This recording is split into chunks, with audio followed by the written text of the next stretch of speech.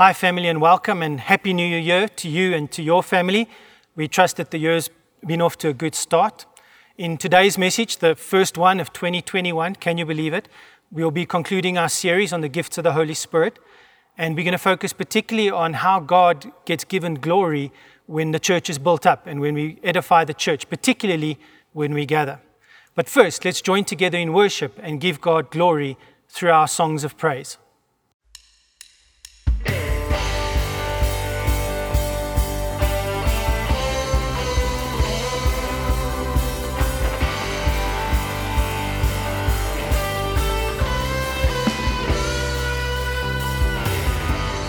I have heard a sound coming on the wind, changing hearts and minds, healing brokenness. I feel a generation breaking through despair, and I hear a generation full of faith declare, and our song it will be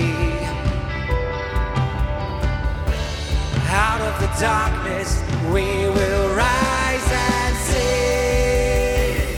He is faithful, He is glorious, and He is Jesus, and all our hope is in Him. He is freedom, He is healing right now. He is hope and joy and love and peace and love again.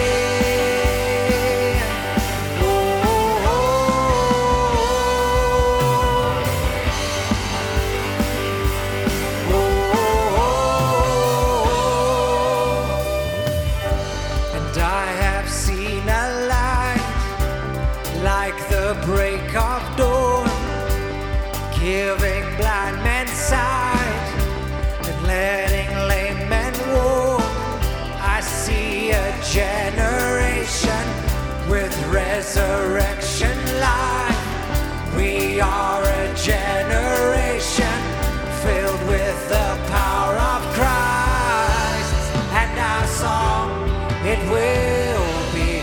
Yes, our song it will be, and our song it will be. Our song it will be, and our song it will be. Out of the darkness, we will rise and sing. He is faithful, He is glorious, and He is Jesus, and all our hope is in Him. He is freedom, He is healing right now. He is hope and joy and love and peace and love, yeah, yeah. Oh, oh, oh, oh. Yeah, oh. And He has paid the highest price, and He has proven His great love for us. So we will praise Him with our lives and proclaim our love for Him, for He has paid the highest price. Oh, He has proven His great love for us, yeah. So we will praise Him with our lives and proclaim our love for Him, for He has paid the highest price.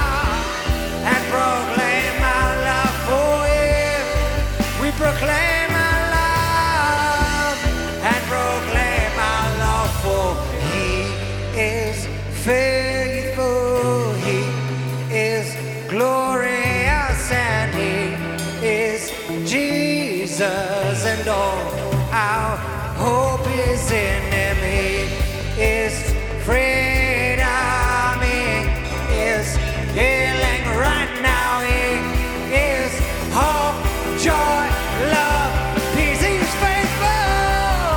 He is faithful.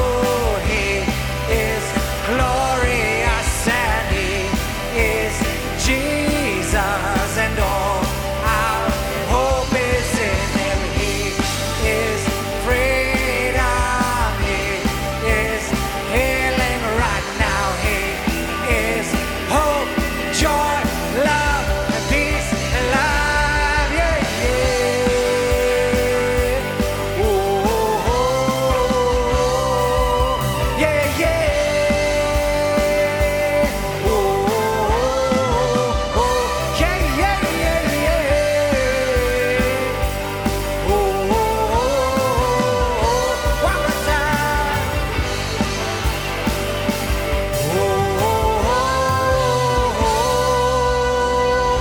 Yes, God, you are great, you are Lord, you are faithful, Lord, and you are here with us, God. You are here with us through it all, Lord. Yes, you are, yes, you are, yes, you are, yes, you are. Thank you, Lord, thank you, Lord, thank you, Lord. Yes, Lord. You're alive, Jesus. Your spirit is alive. Your love is alive. Your kingdom is alive, Lord. Thank you, Lord.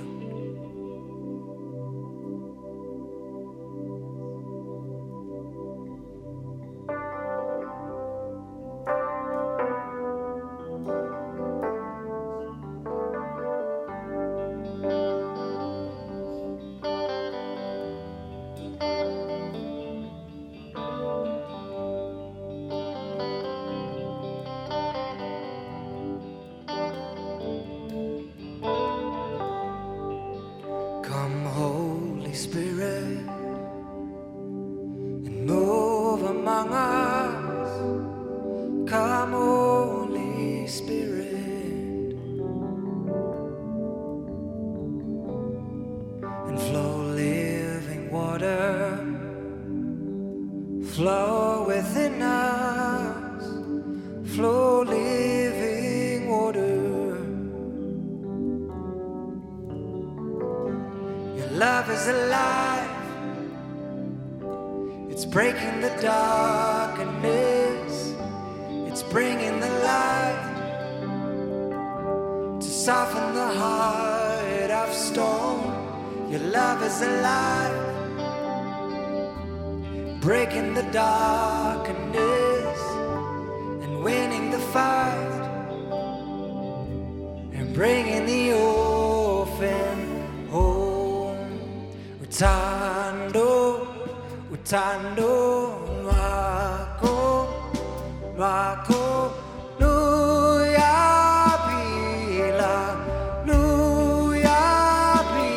pila, mbuso, mbuso, wako, wako, uya pila, uya pila.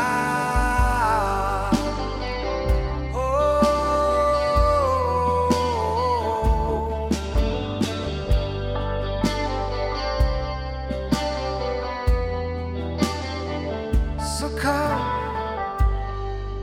come, Holy Spirit, move among us. Come, Holy Spirit, and flow living water, flow within us, flow living water. Your love is alive, breaking the darkness. It's bringing the light soften the heart of stone. Your love is alive, it's breaking the darkness and winning the fight, yeah, and bringing the orphan home. Utando, utando, wako, wako, luya bila, luya bila, uso, uso, wako, wako, uya bila, uya bila, utando, utando.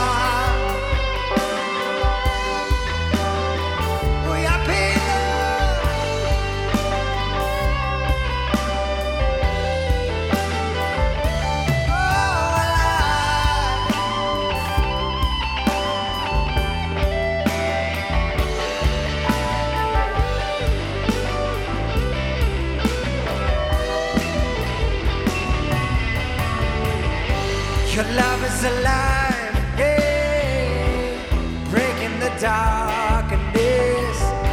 It's bringing the light to soften the heart of stone. Your love is alive, it's breaking the darkness and winning the fight and bringing the orphan home.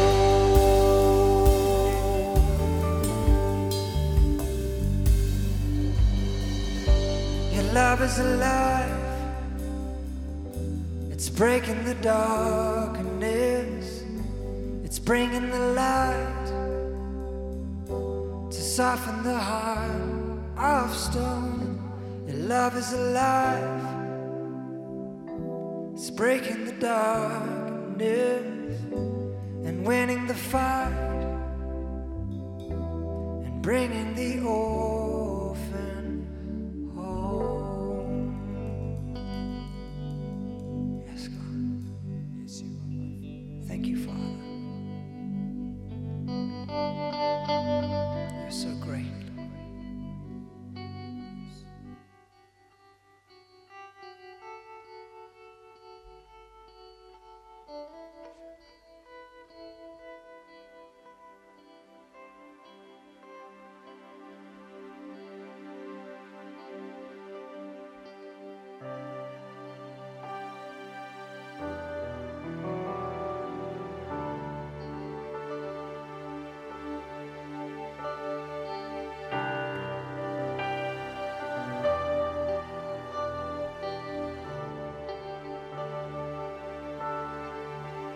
You give life, you are love, you bring light to the darkness, you give hope, you restore every heart that is broken. Great are you, Lord.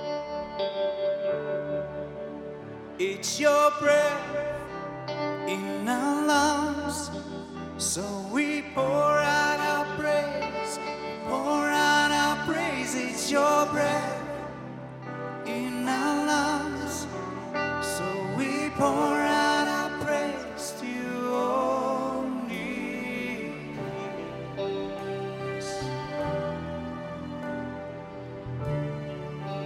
You give life, you give life, you are love, you bring light to the darkness, you give hope, you restore every heart that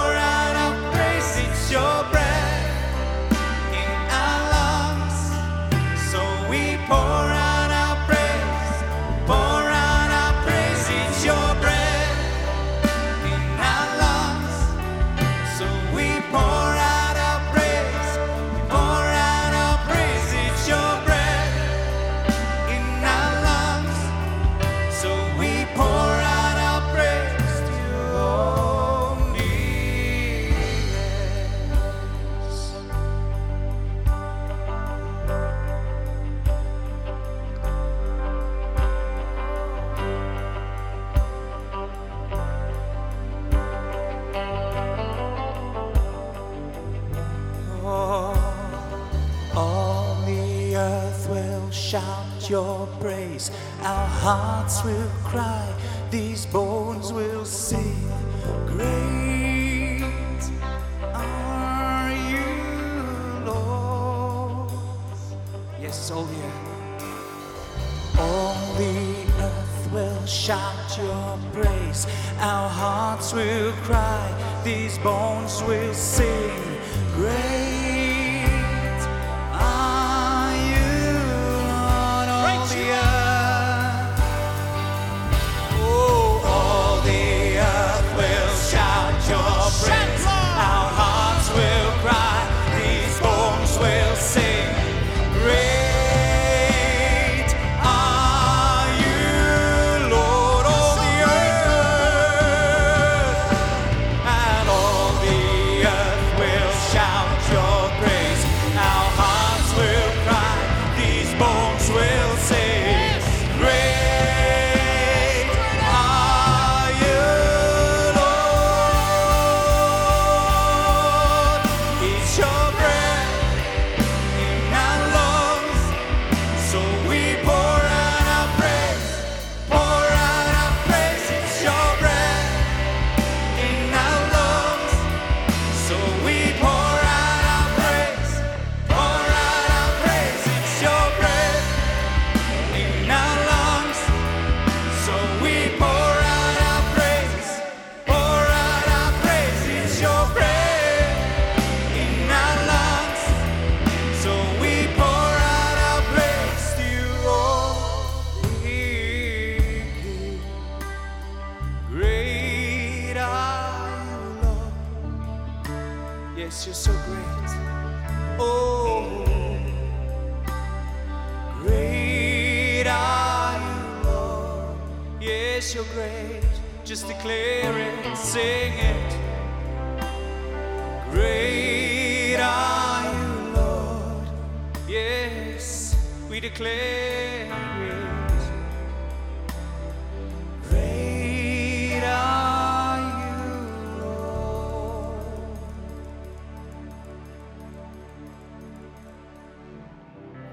Father, we want to thank you. We come to you with grateful hearts. Thank you that we can enter this new year with you. Thank you that we've had opportunity to end 2020 and to start 2021 in a new way. Father, our hearts are grateful, and so as we come to you with our tithes and our offerings, whether we've given them in the week earlier or we're still going to do them today or in the week ahead, Lord, we want to give with grateful hearts because you are a good God. I pray this in Jesus' name. Amen. So would you please prepare to give an offering if you haven't done so already? The relevant banking details will come onto your screens, whether you want to make an electronic funds transfer or deposit. Those banking details will be on your screen, and also the QR code for the correct bank account for SnapScan will come on your screens. Thank you as always for your generosity and for giving both to the church but also actually to the Lord. And so today we continue our series, our last part of the series on the gifts of the Spirit. And we're going to look at particularly at how the gifts work when the church gathers and what was happening in Corinth, and if there's anything we can learn from that in that space. So the title of today's message is Gatherings and the Gifts. Gatherings as the gifts. So when the church comes together in a gathering, how do the gifts work? Let's quickly recap some of the principles that we've learned during the series so far. Firstly, that we do not disqualify yourself or the gift that God gives you. You are an important part of the body of Christ. If you believe in Christ, you are part of the body. So do not disqualify yourself or the gift that God gives you. In the same way, others are also part of the body of Christ, and so we should not dismiss them or the gift that God gives them. In our second week, we also noted that when Paul argues in chapter 12 for a great diversity of gifts, and we looked at what all those different gifts were that he argues for, we noted that the gifts are available to everyone. If you're a believer in Christ, the gifts are available to you, but they are not about you or primarily for you. They're not primarily for you or about you, and the gift does not belong to you. You're a steward of the gift that God gives you. It's given by the Holy Spirit with someone else or someone's else, a plural, church could be in mind. It's given by the Holy Spirit with others in mind, and the purpose there is always for the common good, to build them up. Then last week, as we considered what Paul was teaching the Corinthians about love and the gifts, we also noted that acting in love, love is the verb, acting in love, and the gifts must go together. And it's when we've got love and the gifts together that we have a true manifestation of God, not only in our gatherings, but also in our communities. Remember always the purpose that the Holy Spirit gives the gifts for is to build up the church. And if we want to talk about what the gifts are, I like the definition that comes from the New Bible Dictionary, which says that the gifts are God's grace coming into visible effect in word and in deed. God's grace coming into visible effect in word and in deed. And so particularly as we start looking at chapter 14 this week, we need to spend some time considering the Corinthian context. We're looking at these 3 chapters as a unit because that's, I think, really the way that Paul intended them to be written and to be read together. The focus is always in these chapters on the gathered church, although once we do learn the principles from the gathered church, we can apply them in our families and in our public spaces as well. But we start by understanding the principles in the context of a gathered church. Occasionally, as I've been sharing with you, I've mentioned that the Corinthian context and questions that Paul is trying to address or areas in behavior that Paul is trying to fix are very different from our own.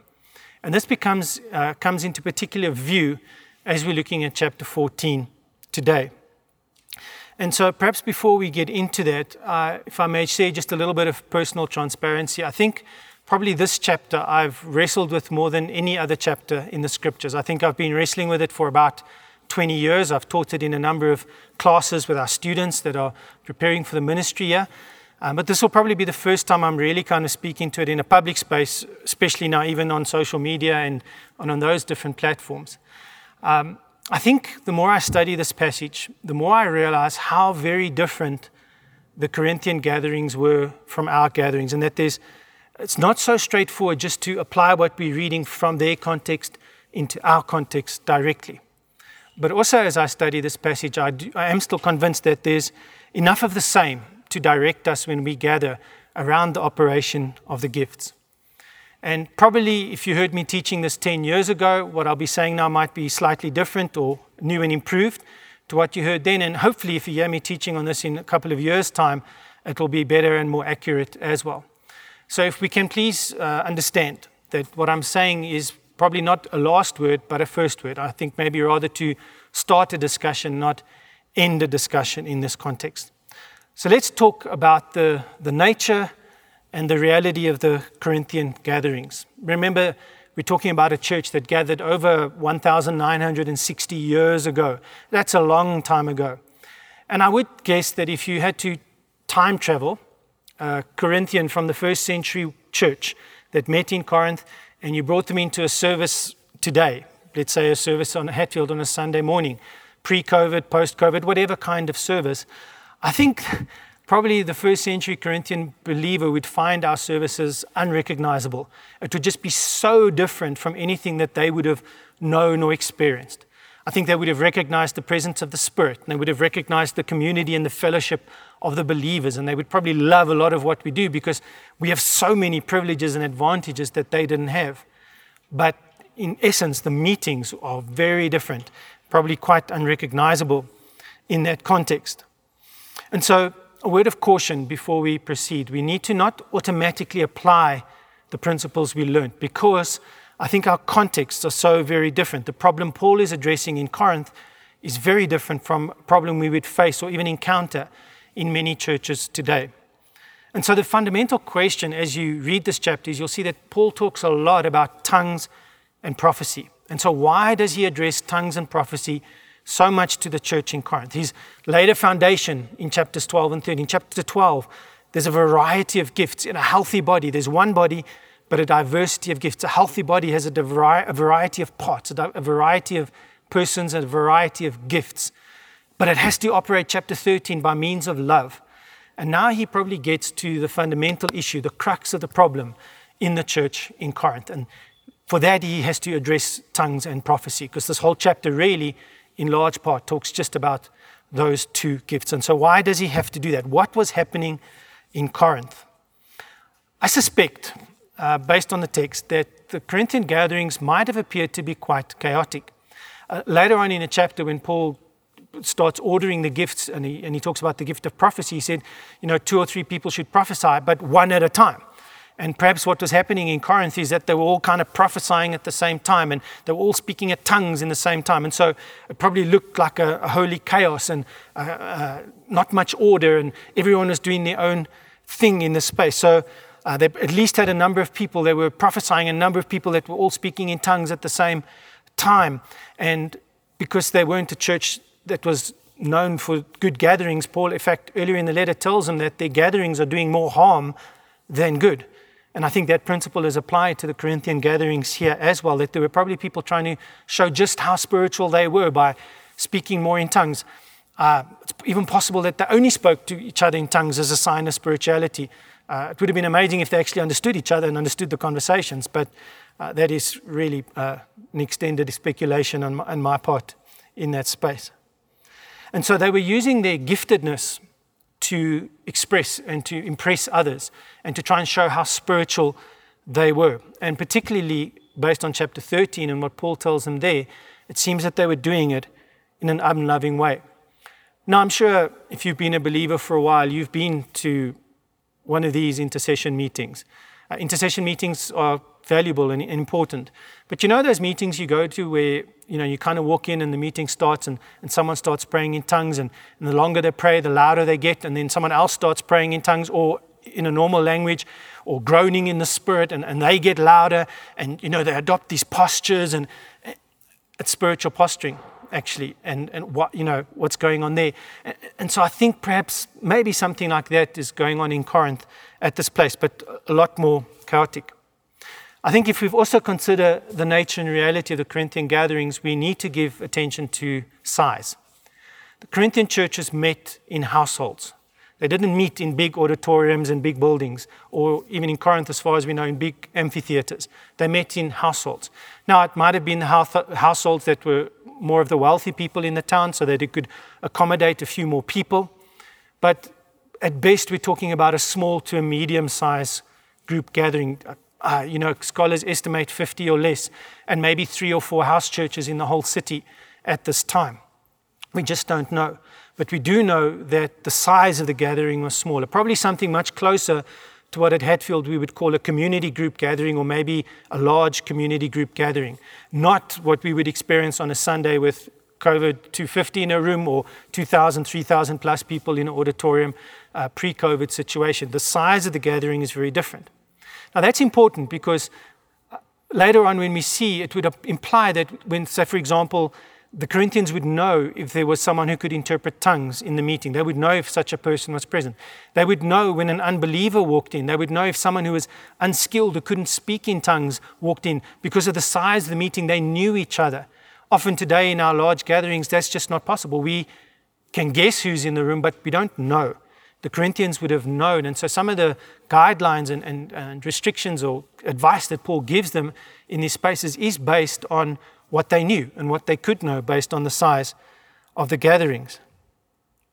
By the way, I think community groups are probably the ideal place to practice the spiritual gifts and give expression to them. We'll talk more a little bit about that later. I think we have to give consideration to time and to liturgy. Liturgy is about the order of the service. We don't know how long the Corinthian services were. We tend to be quite focused on time in our services because that's modern day culture.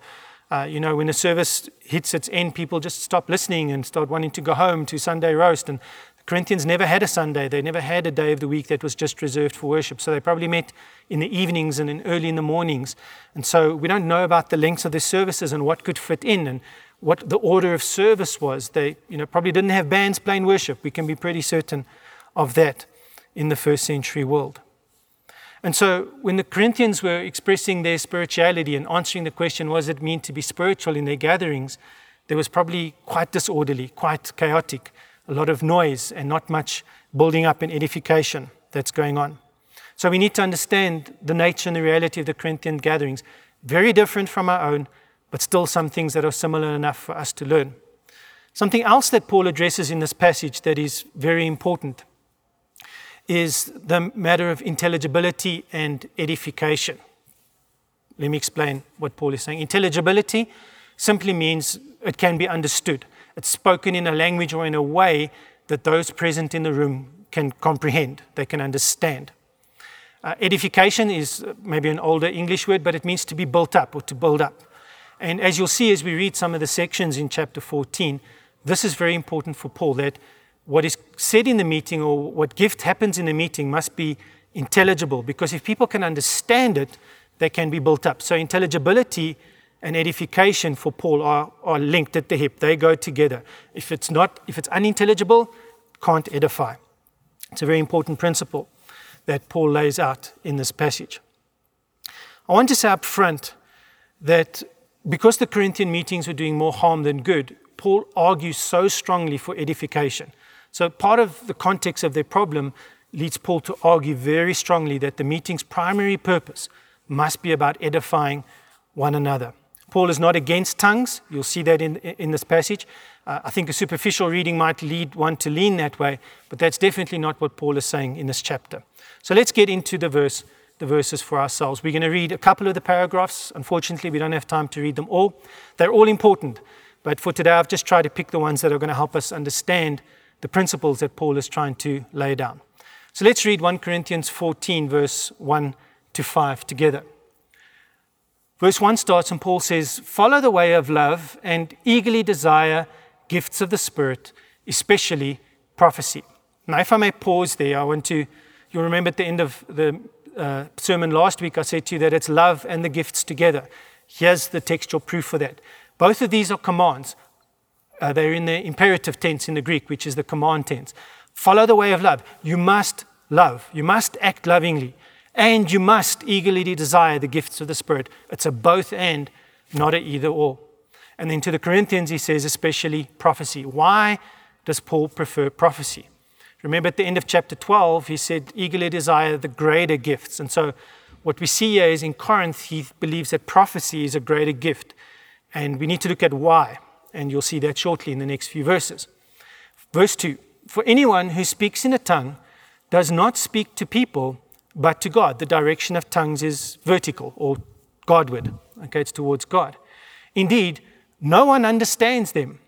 They utter mysteries by the Spirit." It's just not intelligible. It's unintelligible. "But when one who prophesies speaks to people for their strengthening, encouraging, and comfort," and those are three great standards for any prophetic word: strengthening, encouraging, and comforting. "Anyone who speaks to a tongue edifies themselves." So tongues has real value. It edifies you personally. "But the one who prophesies edifies the church." It edifies the gathered church.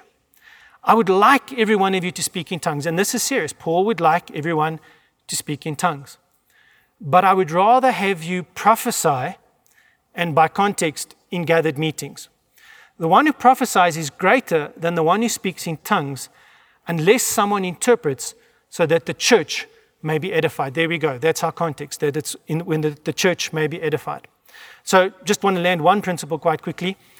Interpreted tongues is equivalent to prophecy because it's intelligible. It's been translated, it's been explained, and therefore it can edify. Paul regards prophecy as greater than tongues in Corinth because it will edify the church. It will build up the church as it goes. And so, is it important to edify ourselves by praying in tongues? Yes, Paul says when you pray in tongues, it edifies yourself. Later on in one of the paragraphs we're not going to be able to read, he says he prays in tongues more than all of them together. So Paul prays in tongues. It's important to edify ourselves.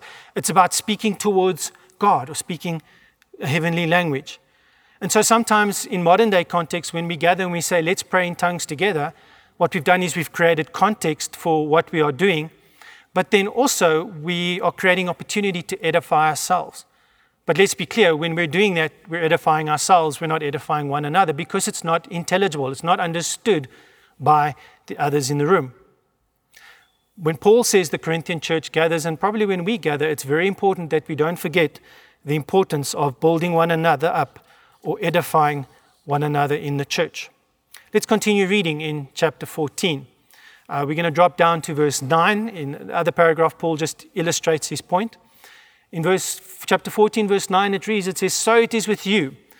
Unless you speak intelligible words with your tongue, how will you know what you are saying? you will just be speaking into the air. Now, earlier he's saying it's speaking to God. He's not saying you're speaking nonsense. It's not intelligible. Verse 10, undoubtedly, there are all sorts of languages in the world, yet none of them is without meaning. If then I do not grasp the meaning of what someone is saying, I'm a foreigner to the speaker, and the speaker is a foreigner to me. So it is with you. So in the Corinthian gatherings, they were alienating one another. They were being foreigners to one another. Since you are eager for the gifts of the Spirit, this is a good thing. Try to excel in those gifts that build up the church. And this for Paul is a primary point, is that when the church gathers, which gifts are best, which gifts are greater, which gifts are most appropriate, it's the gifts that are going to build up the church. And so what Paul is also alluding to here is that when we meet and gather in the church, we should not be alienated. We should not be foreigners to one another. We should speak in intelligible ways or engage in intelligible ways so that the church may be built up, so that people can get to know each other. So when you gather, go for the gifts that are going to edify the most at that time. Now, we don't have time to read the next paragraph, so I just want to talk through kind of a bit of a highlights package of 1 Corinthians 14, 13 to 19. So first thing Paul does there is he confirms the need for intelligibility in the Corinthian gatherings. He says it's absolutely necessary. He says a few other interesting things. One of the things, for example, he says is that when you pray in a tongue, when you speak in a tongue, pray that you can interpret it. So yes, you can interpret your own gift of tongues. You can pray that you can interpret it, because when you do, then it's equal to prophecy, and then it can edify the church.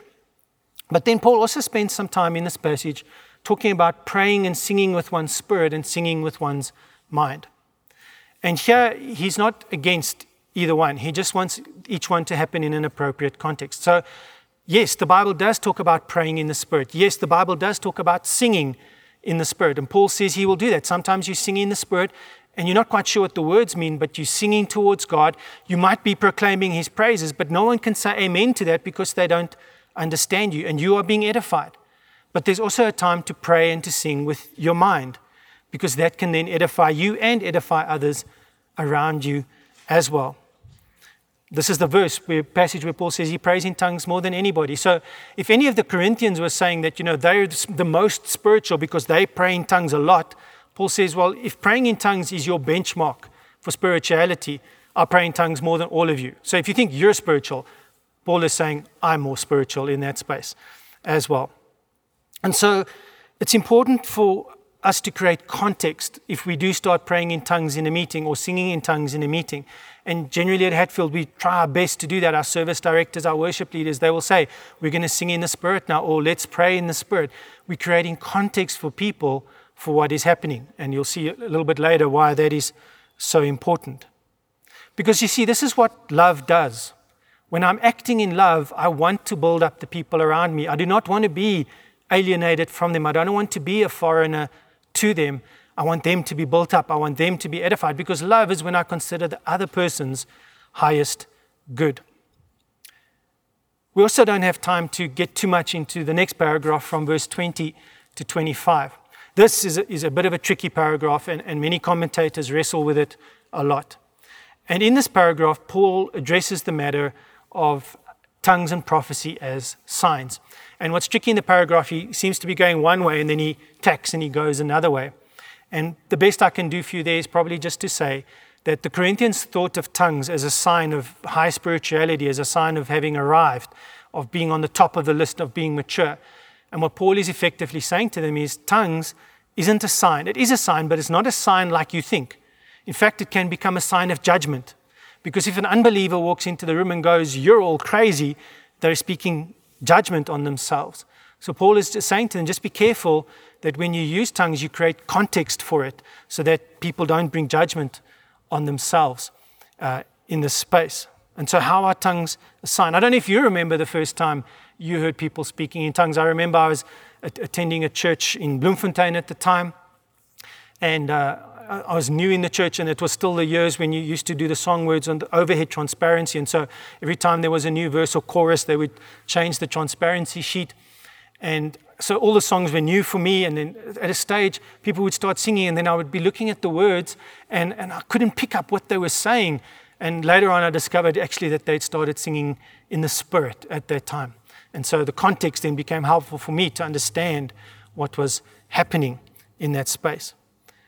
What's also important from the earlier paragraph, the previous paragraph, and this paragraph, Paul speaks about that when you're speaking in tongues and there's an unskilled person or a seeker. Sometimes the NIV uses the word an inquirer in the room. Now, the Greek word there is very interesting. It doesn't sound great in how we use it in English. It's the Greek word idiotes, but it literally means an unskilled person. Someone who's unskilled in tongues is present and they don't understand you, or an unbeliever is present and they don't understand you. Now, obviously, unbelievers might be unskilled, but I think in the meetings in Corinth, there were three groups of people. I think there were believers who could speak in tongues, who were skilled in tongues. I think there were believers who were unskilled, who did not understand or speak in tongues. And then I think there were unbelievers. And because of the size of the Corinthian meetings, they would kind of know who was who, and they would know how to, if they were operating the gifts in love, they would know how to be considerate and act in the good of the most. Obviously, in our meetings today, this is very difficult to know just based on size. Who's an unbeliever, who's unskilled, who's a tongue talker. We don't know these things. So Paul addresses some of these matters in that. But then he starts coming to a conclusion in around verse 26. And I'd like to pick up from there, reading together, where he starts bringing some of the principles down after he's addressed the importance of intelligibility and edification and consideration for who's in the room and who's in the meeting with the church in Corinth. So verse 26 to 28, let's read them together. What then shall we say? So after everything he said in the chapter, what then shall we say, brothers and sisters? When we come together, each of you, remember that from the first week and the second week, each of you, and to one and to another and to another, each of you has a hymn. Now that might be a hymn you wrote, it might be a spiritual song, a word of instruction, a teaching, a revelation that could be a prophecy, or it could be something God has revealed to them from the scriptures, a tongue or an interpretation. Everything must be done so that the church may be built up.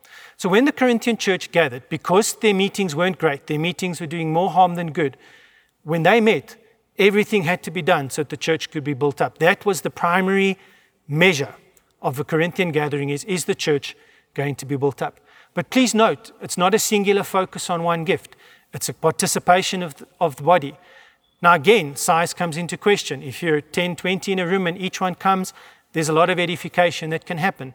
If you're a couple hundred in a room, it's impossible to involve everyone in that kind of space and on that level of engagement.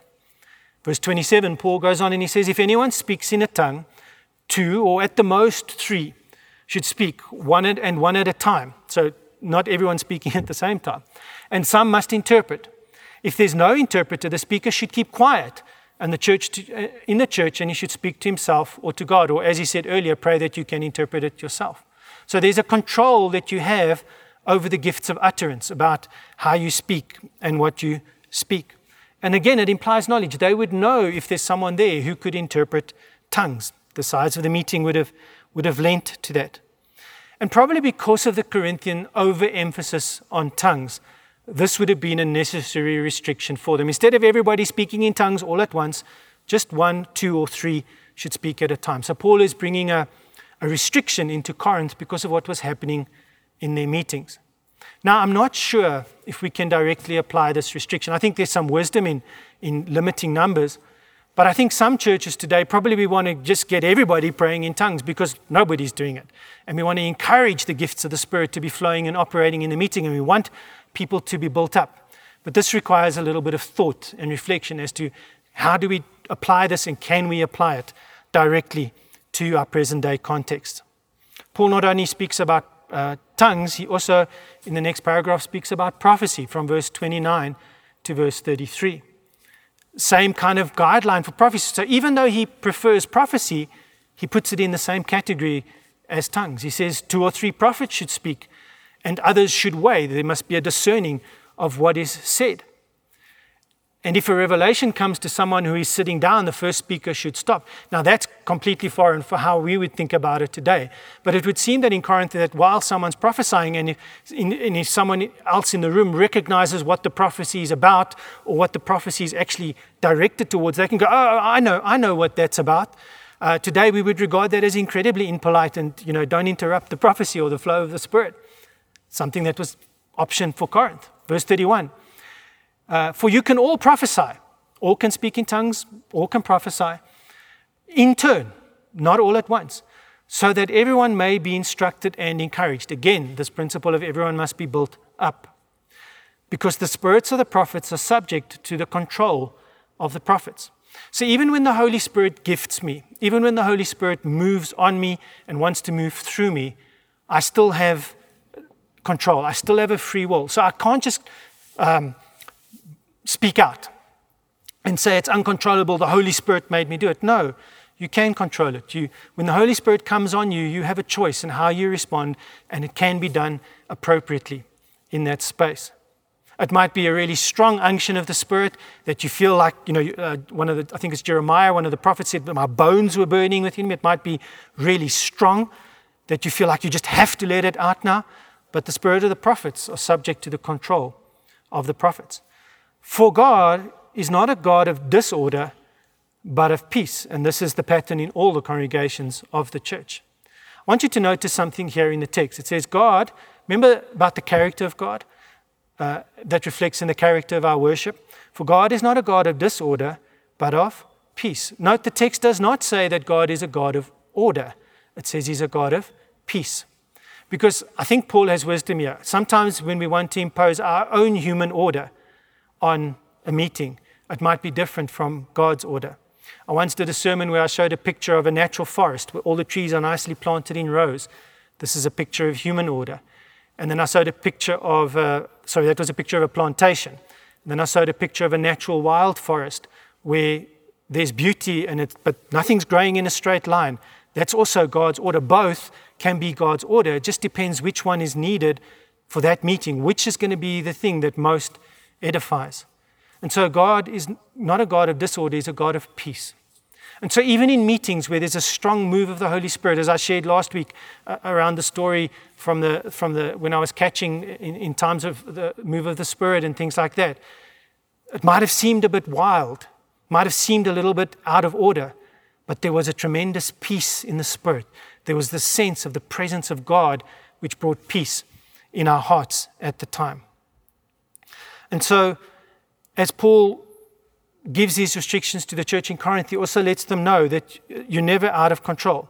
So what's Paul done in these two paragraphs where he talks about tongues and prophecy? What he's doing is he's bringing order to the gifts in Corinth for the purpose of edification. He says, if you want to edify each other in Corinth, if you want your church gatherings to build each other up in Corinth, then I suggest you only have 2 or 3 tongues and 2 or 3 prophecies so that you can consider them and engage with them and hear what God is saying so that people can be built up. We're going to drop down to the last 2 verses in chapter 14. Not because I'm scared of addressing the next 2 paragraphs. If you read them, you'll know what I mean. It's just for the sake of time and also just for the purpose of the message. Last 2 verses in chapter 14, verse 39 to 40. Therefore, my brothers and sisters, be eager to prophesy, because you're going to build one another up. And do not forbid speaking in tongues. It's an imperative command. Do not forbid speaking in tongues. But everything should be done in a fitting and an orderly way. So 2 commands. Be eager to prophesy. Be eager to engage in the gifts of the Spirit. And do not forbid speaking in tongues. In case the Corinthians would have thought that Paul is against tongues, he's just been really clear. And just as an aside, I don't think there's a timestamp on do not forbid speaking in tongues. I think it carries through, all the way through to the present day as well. But why does Paul want everything to be done in a fitting and orderly way? It is not for the sake of things being done in a fitting and orderly way. The fitting and the orderly way is for the purpose of edification, so that the church may be built up. And sometimes what brings peace and might bring edification might not fit our definitions of order, but they might fit God's definitions of order. And so we must keep always in mind the reasons for the restrictions, the reasons for the instructions that Paul gives to the church in Corinth is because of what was going on in their meetings, his imperative, this need that they had to edify one another. Last week we spoke about this quote from Gordon Fee. The character of one's deity is reflected in the character of one's worship. And last week we focused particularly on that God is a God of love, and so our worship should reflect this best interest of the others, this love for one another that we have. We see that love would bring edification. What I also want to apply into this context is that when the Spirit of God moves, there can be order, but the purpose of the order is edification, and that God is a God of peace, that the presence of God brings a peace in our hearts. And so when the gifts are operating in a gathering and there's a lot of things happening, one of the things we want to always note is this building people up, and is it producing a sense of peace? Not calm order decently in rows, a sense of inner peace that God is speaking of in this place. And the purpose is always so that the church may be edified. I have one last principle that I'd like to share with you as part of this series, and it's this, that God is glorified when the church is edified.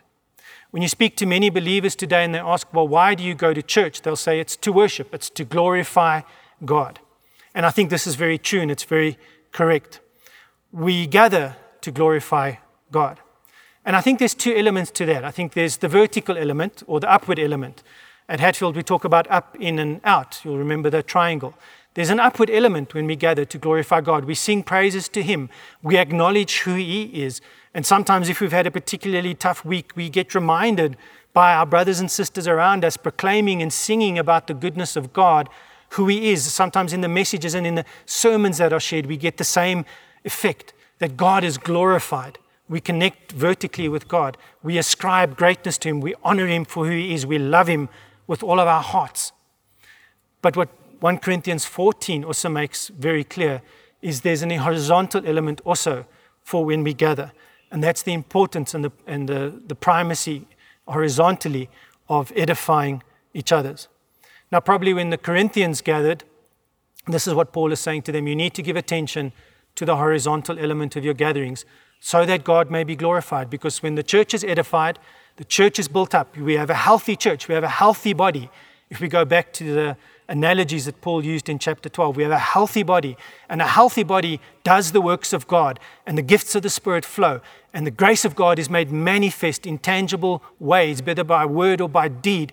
And then God is glorified. When people get healed or when prophecies come, there's opportunity for God to be glorified. And so when we gather, there's always this vertical element, which is probably, for many of us, if we're honest, our primary focus. We come in from difficult weeks and we go, Jesus, I need to sense your presence. I need to be reminded of the goodness of God and the faithfulness of God. And in that, we get encouraged and we get edified, and then we can glorify God for what He has done, and we can be grateful and thankful. But then we also need to consider those around us in the gatherings. And so, perhaps by some thought of applying this message. Which are the greater gifts? Well, in Corinth, the greater gifts were the gifts that were intelligible, the gifts that were understood by everybody, because the Corinthian church was in desperate need of edification.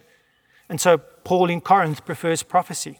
And that might be the same in many churches that meet across the world in the present day and the present age. But the greater gifts are those gifts that will most edify the church.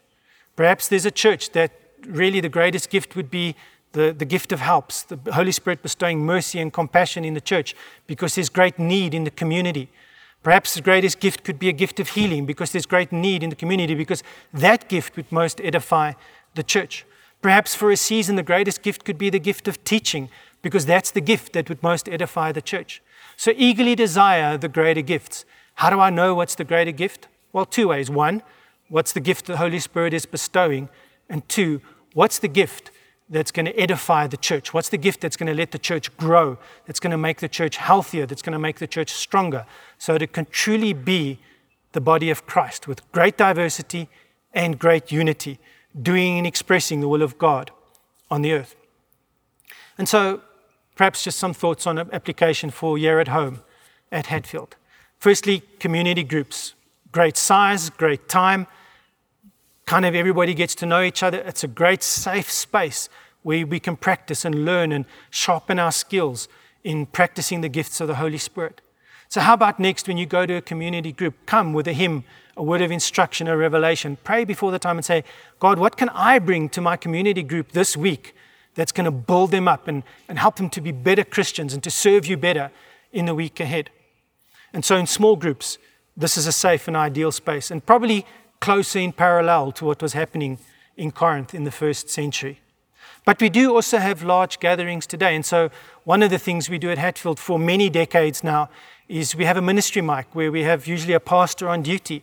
And their job is a large gathering and people sense that the Holy Spirit wants to release a gift into the meeting or a manifestation of the Spirit in the meeting.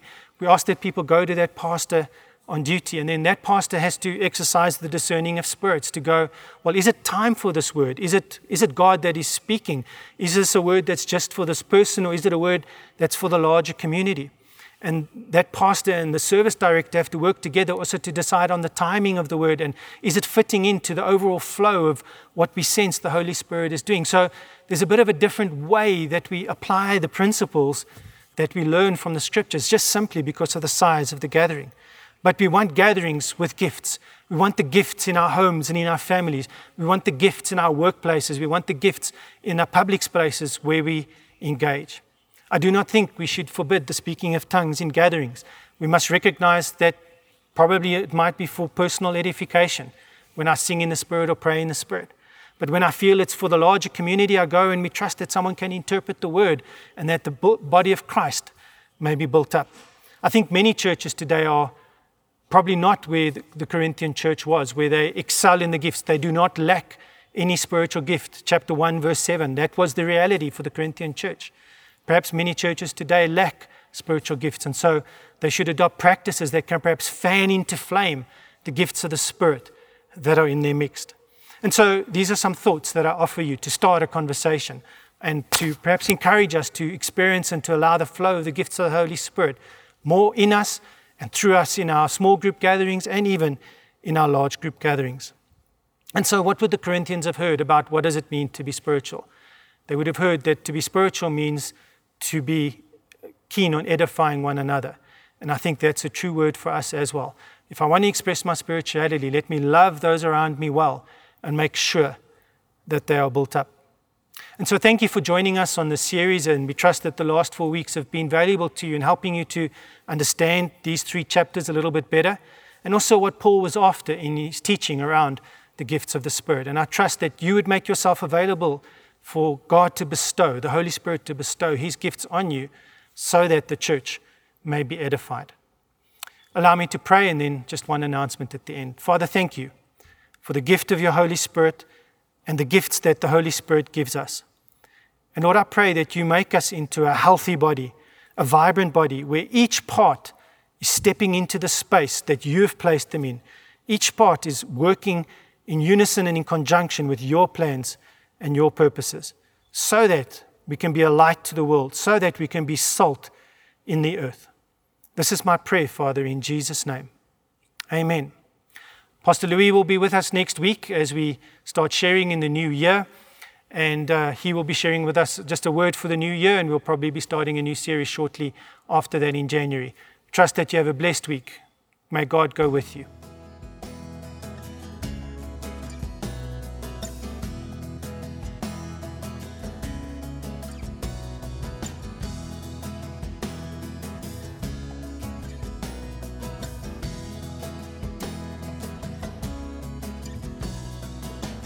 Everybody wants to know your secret. Can you tell us where